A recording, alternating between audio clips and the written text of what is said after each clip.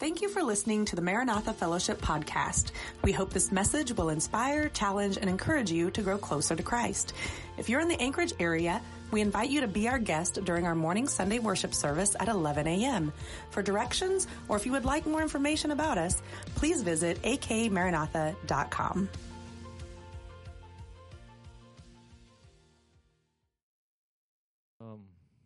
Tonight, the topic I'm going to talk about is God as our rescuer.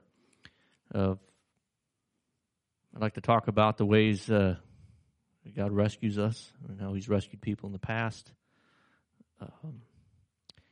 And please pay attention to what I'm saying, but at the same time, during this, thoughts might come to your mind, your memory. So while I'm talking, also think about a time in your life when God has rescued you, or when you knew that it was His deliverance in a moment. And I'm talking about like the difference between rescuing. I wish I say it's a difference, but we use the term salvation, deliverance, rescue. In my mind, they're all good and they all work, but in my mind, I'm thinking salvation, getting saved eternally. Deliverance, getting freed from something like a bondage or something. And then rescue, getting freed from some immediate circumstance type of a thing. But rescue and deliverance go together. So for the sake of not sounding redundant through this thing, I'm going to use both. But salvation works too. There's a salvation, our eternal salvation. And then people can also use the phrase or the term salvation to say my salvation in this moment. So all three work, but I want to be saying deliverance, rescue, bouncing back between those two. All that to be said, think of a time in your life, and maybe as I talk, it'll jar your memory. Think of a time in your life when you can really say, yeah, God rescued me. We probably all got something to some extent or the other that we can say that God delivered me in a time, in a period, in a situation that was difficult. And it might have been miraculous for you, or it might have been something that at the time you didn't even realize until, years later, and you look back at that and you say, God's hand was really in that. I didn't realize it. I didn't appreciate it at the time. Didn't notice it. But looking back, that was God working, bringing me out of something or working through somebody else who came to my aid. Something like that. So when we look across the timeline from creation till now, reading the scriptures, we see that God has been in the rescue business in many ways, many people, many accounts in Old Testament and the New Testament. People getting rescued not just from a physical disaster or calamity, but also financial provision when things look financially impossible. There's deliverances from bondages, and then, of course, salvation is the ultimate rescue. And we ourselves, we've all cried out to God for help in our lives at different moments. We've called on Him during heartbreak and inner turmoil. We've called on Him during physical needs, financial needs, and some of us may have even called on Him in the face of persecution. We read a lot about that in the Bible. A lot of these things brought against believers were not their own wrongdoing, but it was the enemy working against them, bringing on persecution. And we also read in one of the places where we really hear and read about the people's cries for help is in the Psalms. The Psalms are loaded with examples of crying for help. Rescue me, deliver me, come to my aid, stuff like that. And David, his Psalms are, especially transparent when it comes to crying out to the Lord. Psalm 70, for example, says, "Hasten, O God, to save me. O Lord, come quickly to help me." So obviously he's asking for help there. Psalm 143, "O Lord, hear my prayer. Listen to my cry for mercy. In your faithfulness and righteousness, come to my relief." And so, that just echoes kind of what we've all felt. We all have a point in life where we cry out to the Lord, and stories in our own lives, stories in other people's lives. And, David, what's great about reading his Psalms is he just throws it all out there. He bears his heart. It's very transparent. even in his imprecatory psalms, where he's upset with somebody, he's real transparent about that too. Moving on. God rescues us from circumstances and trials, big and small. He rescues through miracles, and he rescues us using other people that I would describe in a non-miraculous way. And then he provides us at times when we are going through a circumstance. He doesn't necessarily pluck us out of that and rescue us that way, but he rescues us from despair in that moment by giving us what we need to endure it. And all three of those are delivering us, giving us what we need, whether that's to be extracted from a bad situation or to give us the tools we need to go through it. So let's dive into rescues in the miraculous. Sometimes there's no other help to be found but God.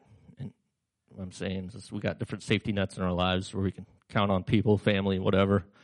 But in some cases we'll find there's nobody other than God. There's one of the Psalms that we sing in a praise song out of Psalm 121 that says, I lift my eyes to the hills.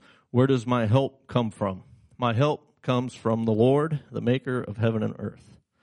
And this particular psalm isn't written by David. It's called a Psalm of Ascent. There's a lot of psalms that weren't written by David, in case we didn't know that. But this one is called a Psalm of Ascent. It was like a psalm sung as people made their pilgrimage to Jerusalem. But it does have the kind of that generic expression of crying out to God for help, finding help in nobody else but God. And in a time of need, it's applicable just as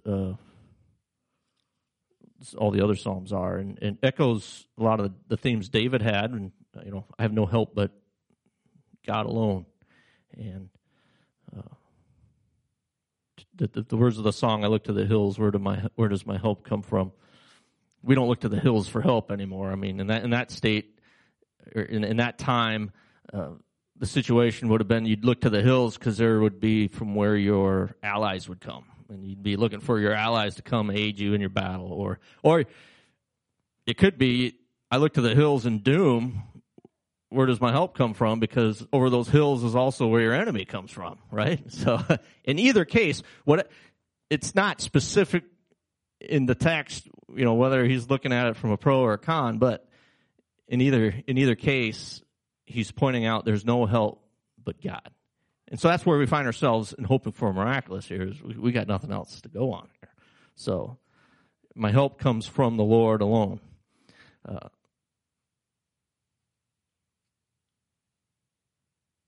Even people with little faith will cry out to the Lord. You've heard the expression, there's no atheists in foxholes, right?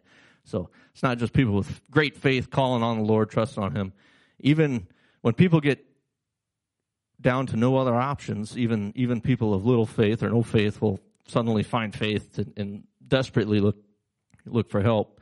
And in Scripture, we've seen different miracles in the Old Testament.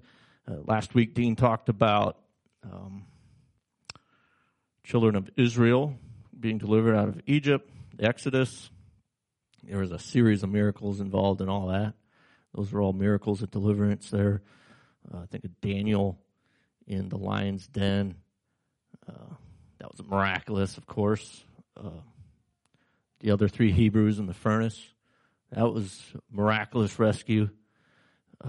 So there's no shortage of that in the Bible.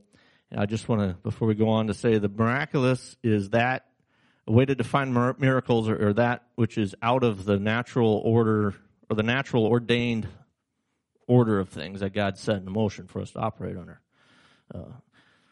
The three Hebrews in the furnace, that's a miracle. A beautiful sunset, not a miracle. It's a marvel. It's beautiful. It's not a miracle. And so keep that in mind. Let's not exaggerate something into a miracle if it ain't a miracle, is what I'm getting at. God is still at work, and it's still by his hand, but let's get our definitions more appropriate. Let's start by reading a miracle in Acts. I've been going through Acts lately, and so all my examples are going to come from Acts. We think of books of history in the Bible. We think of way back in the beginning of the Old Testament, but Acts is also a book of history. And there's a lot of historical accounts there of what happened to people. This is Peter's miraculous escape from prison. I'll start reading in Acts chapter 12, verse 1, and we'll go through 11. It was about this time that King Herod arrested some who belonged to the church, intending to persecute them. He had James, the brother of John, put to death with the sword. When he saw that this pleased the Jews, he proceeded to seize Peter also. This happened during the Feast of Unleavened Bread. After arresting him, he put him in prison, handing him over to be guarded by 4 squads of 4 soldiers each. Herod intended to bring him out for public trial after the Passover. So Peter was kept in prison, but the church was earnestly praying to God for him. The night before Herod was to bring him to trial, Peter was sleeping between 2 soldiers, bound with 2 chains, and sentries stood guard at the entrance. Suddenly an angel of the Lord appeared, and a light shone in the cell. He struck Peter on the side and woke him up. "Quick, get up," he said, and the chains fell off Peter's wrists. Then the angel said to him, "Put on your clothes and sandals," and Peter did so. "Wrap your cloak around you and follow me," the angel told him. Peter followed him out to prison, but he had no idea that what the angel was doing was really happening. He thought he was seeing a vision. They passed the first and second guards and came to the iron gate leading to the city. It opened for them by itself, and they went through it. When they had walked the length of one street, suddenly the angel left him. Then Peter came to himself and said, "Now I know without a doubt that the Lord sent his angel and rescued me from Herod's clutches and from everything the Jewish people were anticipating." So God uses an angel, does the miraculous to get Peter out of a bad situation there.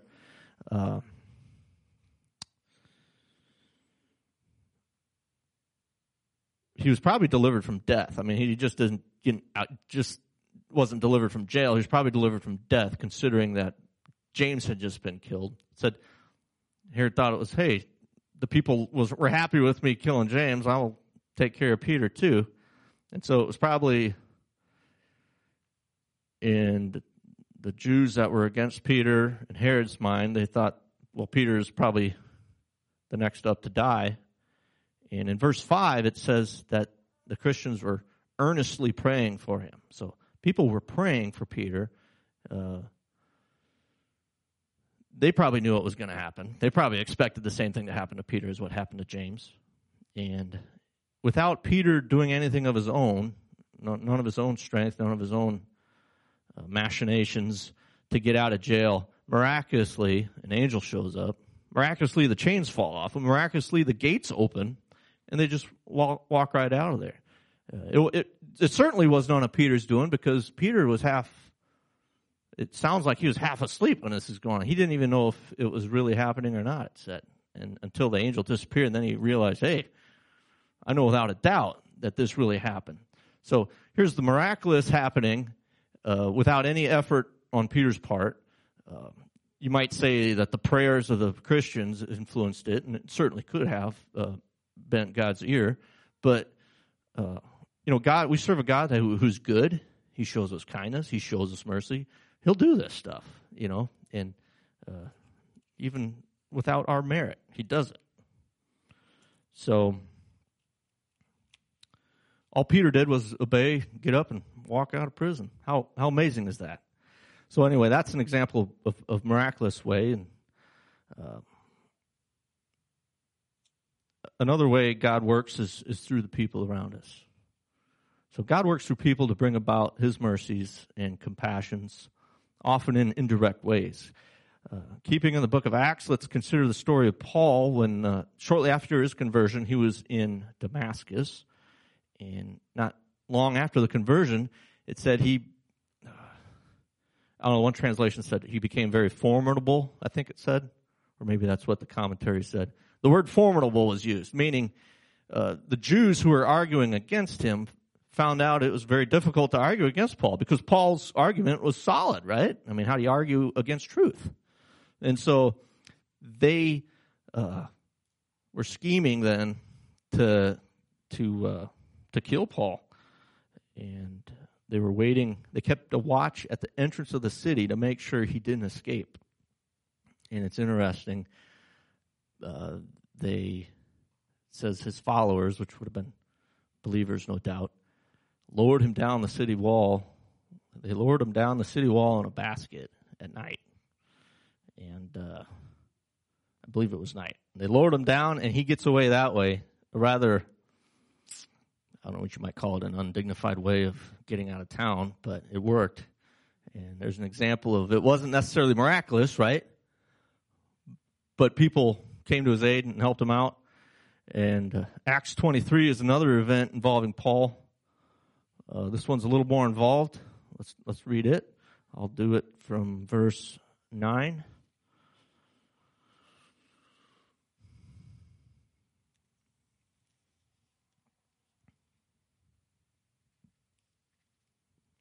Okay, there was a great uproar, and some of the teachers of the law, who were Pharisees, stood up and argued vigorously.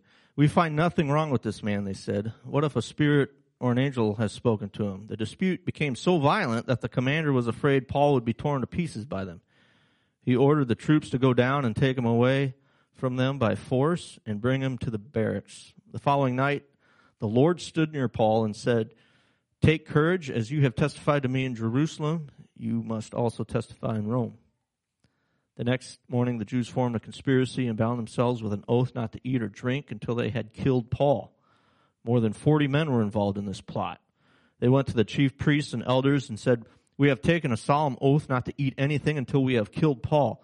Now then, you and the Sanhedrin petition the commander to bring him before you on the pretext of wanting more accurate information about his case. We are ready to kill him before he gets here." But when the son of Paul's sister heard about the plot, he went into the barracks and told Paul. Then Paul called one of the centurions and said, "Take this young man to the commander. He has something to tell you." So he took him to the commander. The centurion said, "Paul, the prisoner, sent for me and asked me to bring this young man to you because he has something to tell you." The commander took the young man by the hand, drew him aside, and asked, "What is it you want to tell me?" He said, "The Jews have agreed to ask to bring Paul before the Sanhedrin tomorrow on the pretext of wanting more accurate information about him. Don't give in to them, because more than 40 of them are waiting in ambush for him. They have taken an oath not to eat or drink until they have killed him. They are ready now, waiting for your consent to their request." The commander dismissed the young man and cautioned him, "Don't tell anyone that you have reported this to me." Then he called 2 of his centurions and ordered them, "Get ready a detachment of 200 soldiers, 70 horsemen, and 200 spearmen to go to Caesarea at 9 tonight. Provide mounts for Paul so that he may be taken safely to Governor Felix." So there's a few things going on there. Paul sounded like he was a marked man again to get a plot against him to kill him. His nephew learns about it, tells him. Paul talks to the centurion, who goes and takes the kid to the, or takes, whether he's a kid or not, I don't know. He takes his nephew to the commander. His commander rallies a bunch of soldiers and horsemen to give Paul an armed escort to Caesarea. And so, we read that. There's nothing other than the part where the Lord came to him in the barracks and told him to take courage. That part is supernatural. Because I take it as being like I don't know if it was an angel of the Lord or what that was, but it was a direct word from the Lord to Paul. But the part where the centurion and the nephew and all the soldiers and horsemen, that really wasn't miraculous. That was just a commander kind of being smart about what to do about the situation, getting things moving in order that they need to get moving in. And when we look at how God, our previous example with Peter, God saved in the miraculous, Here we see God working through people to bring about his rescue of Paul. And some of these people, I would say it's likely they weren't even believers.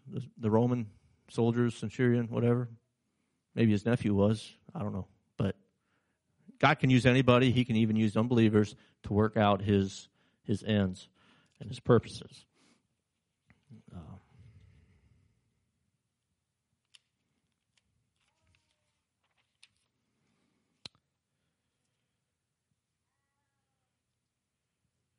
So when we think about how we are rescued by other people, we might spend a lot of time praying, hoping for a miracle.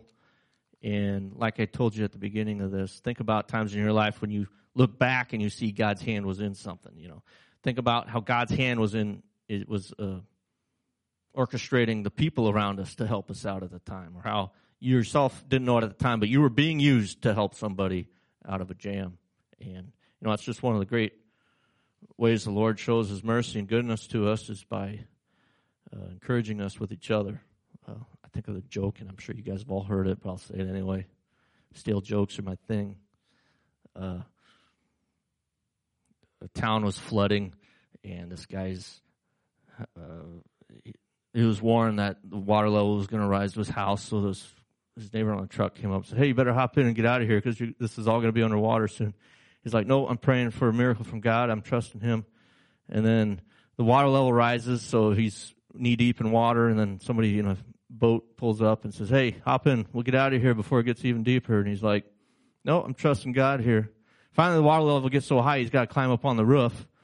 A helicopter comes by. He waves him off, like, "Nope, still waiting for that miracle."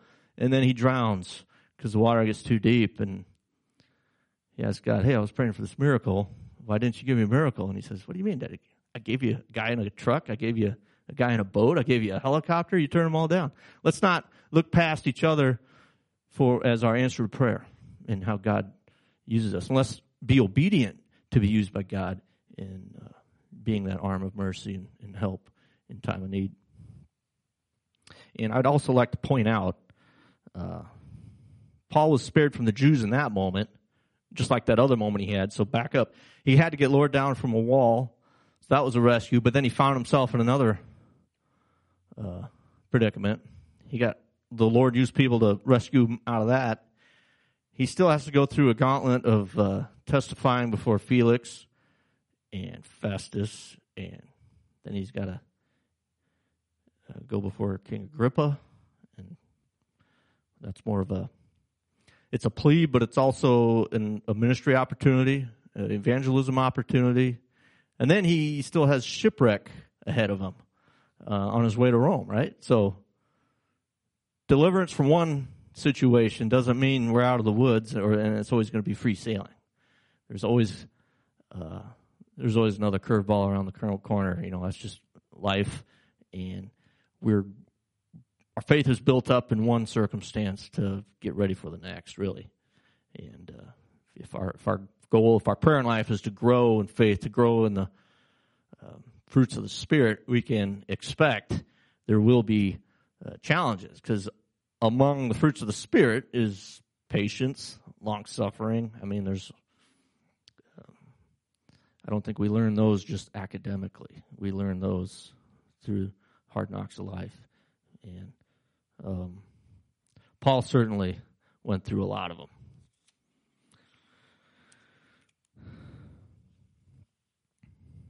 And then these are rescues from circumstances in the moment. Sometimes we'll find ourselves where we don't really see that rescue transpiring. We're praying, we're not seeing a miracle. It could be something that the people around us, as good brothers and sisters as they might be, there might not be much they can do for us. You know what I'm saying? And this is where God calls us to go through something. And we think, well, then where's the rescue in that? Where's the deliverance? But there is deliverance in that as well. We pray for the miraculous, and it may not come. Other people might not be able to do anything for us. We have expectations of, I should pray, and voila, the outcome should be quick. But It isn't always that way. And we know He is good, and we know He hears our prayers, but we can become disappointed with outcomes. And He, part of this is growing us and maturing us, building us up for bigger challenges. And with bigger challenges come bigger testimonies, bigger opportunities for ministry. And we should recognize that in the face of hardship and calamity, it is our faith rather than our physical well-being that is of most concern. Being rescued physically is great, and it's certainly welcome, but God sometimes calls us to go through hardship and trial, and physical rescue isn't one of the options. In those times, where the deliverance and where the rescue is, we've all heard the statement, sometimes He doesn't deliver us from stuff, but delivers us through it. When we're going through something, we have fears, doubts, anxieties, anger perhaps, just general despair that a person might arrive at. That's something that we have to be delivered from, because to get through something, you got to be able to see a light at the end of the tunnel. And God delivers us. He pulls the blinders off of us and gives us faith to see that light at the end of the tunnel. And another thing to be delivered from is some faltering faith, I would say. And I can't quote the source of this, but in one of the books I read, it described how it was talking about the early church, and it talked about early church was more concerned about the durability of their faith than they were about going into the Colosseum and getting thrown to the lions, sort of a thing. And the faith was of the most precious thing more than our lives. And it shouldn't just be people way back then who had that idea. It's us today. We should have that idea. And I think maybe in the U.S., for example, we have a lot of safety nets in our country for people going through hard times. Imagine if you're in a different country, part of the world, or at a different century where you didn't have safety nets. You didn't have a well network of churches, of maybe social programs or all that stuff. You really have only God to turn to. Maybe your immediate family, but in wars and diseases, your immediate family could have been wiped out. You might have nobody. What I'm trying to say is, I myself feel soft, and I feel part of me being soft has just been my setting, the century I was born in, the country I was born in. It really made it. I think it lacked some challenges in my life that I should have had I lived at another time. And so when I do this study, the study has also been my own devotion to try to get psyched up to handle something when it comes, something bad. Because I look at, in my life, we grade stuff based on, okay, this is the worst thing that's ever happened to me. And this one wasn't so bad. But the worst thing that ever happened to me might be peanuts compared to what happened to you or you, right? It's our own scale of grading that we give ourselves. And I got to step back and look at that and be honest about it. It's like, man, Phil, you've had such an easy ride. Totally easy. You haven't been persecuted for your faith. You've never really been hungry ever. Just think about the basic things that we take for granted. And so to go through a trial that actually could crush your faith is something that we need to be rescued through. And it's our faith that He's rescuing. Here's 2 questions to consider going through a trial. Will I remain faithful, or will I shrink back and deny Christ? Will I harbor unforgiveness towards my oppressors? What if I'm offered relief from my problems if I agree to compromise? These are things to be concerned about in a trial if our faith gets rattled and say, Lord, deliver me through this so I don't cave into these things. And in these times, rescue does come. It comes through the Holy Spirit renewing us with peace and courage and strength to endure a situation. He rescues us in a situation, through that situation. And have you ever experienced peace when you were going through something difficult and knew that it was God who was providing that peace for that moment? I would like to use one more reference from the book of Acts. It's what I see as a event that involves deliverance through a situation. It's about Stephen in Acts chapter 6 and 7. I ain't going to read all that because Stephen goes on quite a lengthy speech there. But I'll paraphrase that it said he was full of grace and filled with the Holy Spirit, and he was doing many great works and signs, and a group came and tried to challenge him, and it said they couldn't compete with his words of wisdom. And then, so they went to the Sanhedrin and tried to cause some trouble for him. They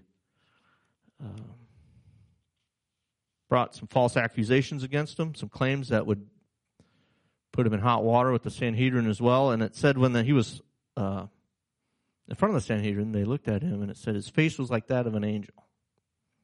He didn't get intimidated. He didn't shrink back. Instead, he started on this speech telling them about Israel's history and Israel's relationship with God and what God's brought him through. He talked about Moses, and then he, at the end of that lengthy speech, he calls them out for being hard-hearted, essentially, and for always denying the things God's trying to do there, and even for denying Christ and killing the prophets, etc. And then they really became upset with him and were getting angrier.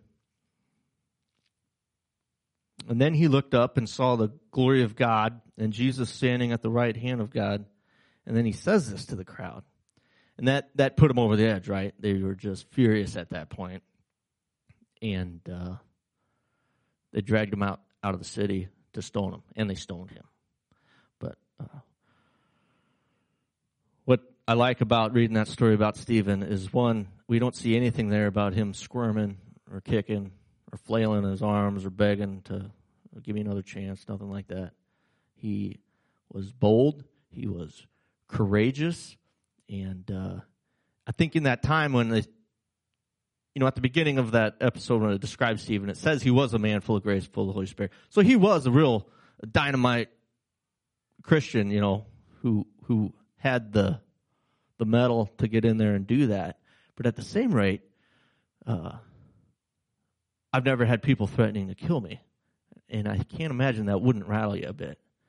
But it said even in that, at the beginning of the argument with him, his face shone like that of an angel. So I would say that there was probably something special God was doing even in that moment with Stephen, strengthening him, giving him an extra anointing for that moment. And he described everything he wanted to tell the Sanhedrin about Israel and about killing the prophets and basically calling them out for their obstinacy in it all. And then at the end, when they're even stoning him, he looks up. Well, he sees God, and he testifies to that, and then they stone him. And while they're stoning him, before he dies, he says, Lord, don't hold this against them. Now, that really takes something outside of us to have that poise, that dedication and obedience to hang in there. And even at the end, even when they're throwing rocks at you, to say, Lord, please don't hold this against them. So I look at that episode, and I see that is God's strengthening of a person to go through something very difficult. Stephen knew what was coming. I mean, he was aware of what it meant when they drug you out the city gate. He knew it was coming, right? I mean, that was no mystery what they were going to do to him. And like I said, he wasn't pleading for mercy. Instead, he boldly stood for Christ in the faith of death. And he even, through all that, asked God not to hold it against him. And so I look at Stephen's example and say, wow, going through something like that, he was that cool, that focused on God. When I get a flat tire, oh, this is terrible. My day's ruined. A week's ruined. Really? Seriously? So that's a soft life I was telling you, describing. I mean, boy, we got it pretty easy here. Nobody's burning down my house. I'm not getting dragged out the city gates. But God provided for Stephen to speak truth in a difficult moment and to do so courageously. And I would argue that Stephen was rescued from faltering in that moment. Like I said, Stephen was a pretty dynamite guy, so he probably wasn't prone to faltering anyway. But looking at what they were going to do to him and what was going on and what they did do to him, he stayed committed the whole time. And I would challenge that. That's God giving him that strength in that moment, because we read about some verses to come that he'll do that. And God delivers strength in a moment when we don't think we could ever muster that on our own, and probably we couldn't. If we tried to go through something on our own, we would probably come up short without God's intervening and giving us grace and giving us the grace to have the the emotion, the confidence, the courage, whatever, to get through it. Here's some encouraging verses for us. So do not fear, for I am with you. Do not be dismayed, for I am your God. I will strengthen you and help you. I will uphold you with my righteous right hand. In Hebrews it says, so we say with confidence, the Lord is my helper. I will not be afraid. What can man do to me? Matthew 10 says, are not 2 sparrows sold for a penny? Yet not one of them will fall to the ground apart from the will of your Father, and even the very hairs of your head are numbered. So don't be afraid. You are worth more than many sparrows. And in the case of temptation, and Lord, help deliver me from this temptation. Here's 1 Corinthians 10:13.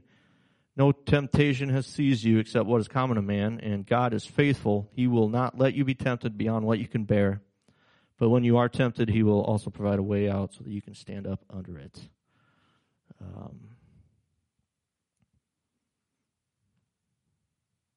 have a relative of mine. She had broke her neck and was paralyzed. And before that, she was real energetic, real gung-ho, positive. And, that's heartbreaking to see happen. It's difficult to try to put myself gee, what if that was me? How could I endure that? But yet she seemed to be positive, and she seemed to press forward with it. And it was hard for me thinking, gosh, what would I do with my life if I was like that? If I had everything taken away and had to start all over, learning a whole new way of doing things, that'd be tough. But I realized, God delivers what's needed for a person in what they're going through. If I'm not going through it, he's really not obligated to give that to me at that time. Why would he? He doesn't. I'm not going through it. Somebody else is. He might give me the empathy or the compassion, but as far as having the strength to endure something, we can count on him giving that to us when we need it, and it'll be on time, And if you're going through it, and I don't have what I think I would need to go through it, well, that would actually make sense. I'm not going through it. God didn't have to deliver it to me. He needed to deliver it to you, and he did. So, that sort of a thing. And so I say that as an encouragement, because we might get discouraged thinking, man, I don't have it together. Because if I feel this bad about somebody else going through something, man, where's that going to leave me when I go through something like that? But we can trust him that when it's our turn, he'll be there. He'll rescue us through it. And we should be encouraged by that. Let me see where I left off.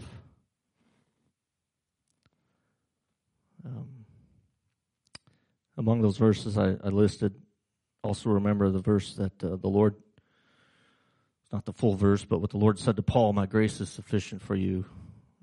My power is made perfect in weakness. And even if it feels like we're just hanging on barely, we're still hanging on. And that could be the gift he's given us in that moment, is to be able to just hang on. You know, sometimes when you have no other options, that's where your survival and your ability to, or I would say your decision to endure happens when you have no other options. You know what I'm saying? When you're stuck in a life raft out in the ocean, you have no other options. That's it. So all you can do is grit your teeth and, all right, this is it. Let's see where this goes, sort of a thing, right? And so sometimes the lack of options is the very thing that,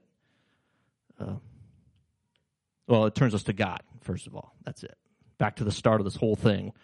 I look to the hills. Where does my help come from? It comes from the Lord. And so I'll close here with my last written paragraph. We too can pray and look to God to deliver us through hardship by rescuing us from our fears and doubts. In a hopeless situation, we can have hope. He can deliver us from the temptation to compromise our faith, not just in persecution, but in all trials that require more than we think we are capable of enduring, like financial hardship, health problems, stuff like that. Christ is with us in our trial, and our Lord can provide peace in the midst of turmoil and give us courage to withstand fear, even death. He obediently endured humiliation and physical agony and ultimately triumphed over death. We trust him with eternity. Let's trust him in our current situations, and let's not be disheartened. But I would say this, we shouldn't discount God's ability to do miracles, right? I think sometimes we get the idea of this is all for my spiritual growth. This is all for cultivating the fruits of the Spirit. And so, like, that's the extent of it. No, he can still drop a miracle on us, right? And we shouldn't be afraid to pray for that. He can rescue us miraculously by his own hand. He can rescue us through the people around us. And he can rescue us from despair through our hardships. He can do that with his own, his own, grace, Holy Spirit working through us. So we look at God's rescues in our life and give praise and thanksgiving, and we can take encouragement from the past, from the one we came out of, to get encouraged and strengthened for the next hardship that will probably come. And I don't say that negatively. I say that if you're alive, there's going to be more coming down the road, right? That's just par for the course. We've seen that in Paul. He gets out of one, he's going right into another. So we should be encouraged, not disheartened, knowing that every time we go into something, we have a loving Father who is going to deliver us from it or through it. So we can take heart in that. So that's all I have. Anybody have a miraculous rescue you want to talk about? Anybody have a time when God just gave you the strength and courage to go through something that you just didn't think you were going to be able to do on your own, and yet you made it out the other side, and you look back and you realize, yep, that was God. He did that for me. So it's good.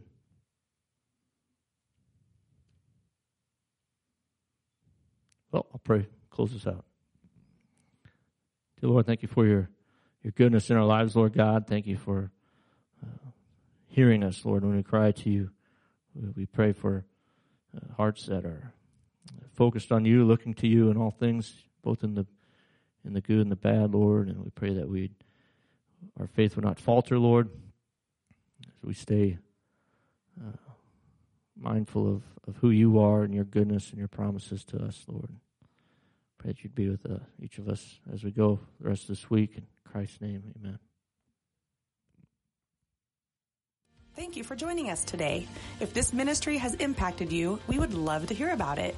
You're welcome to message us at akmaranatha.com/contact or message us on Facebook at Maranatha Full Gospel Fellowship. We pray you are blessed by the message and have a wonderful week.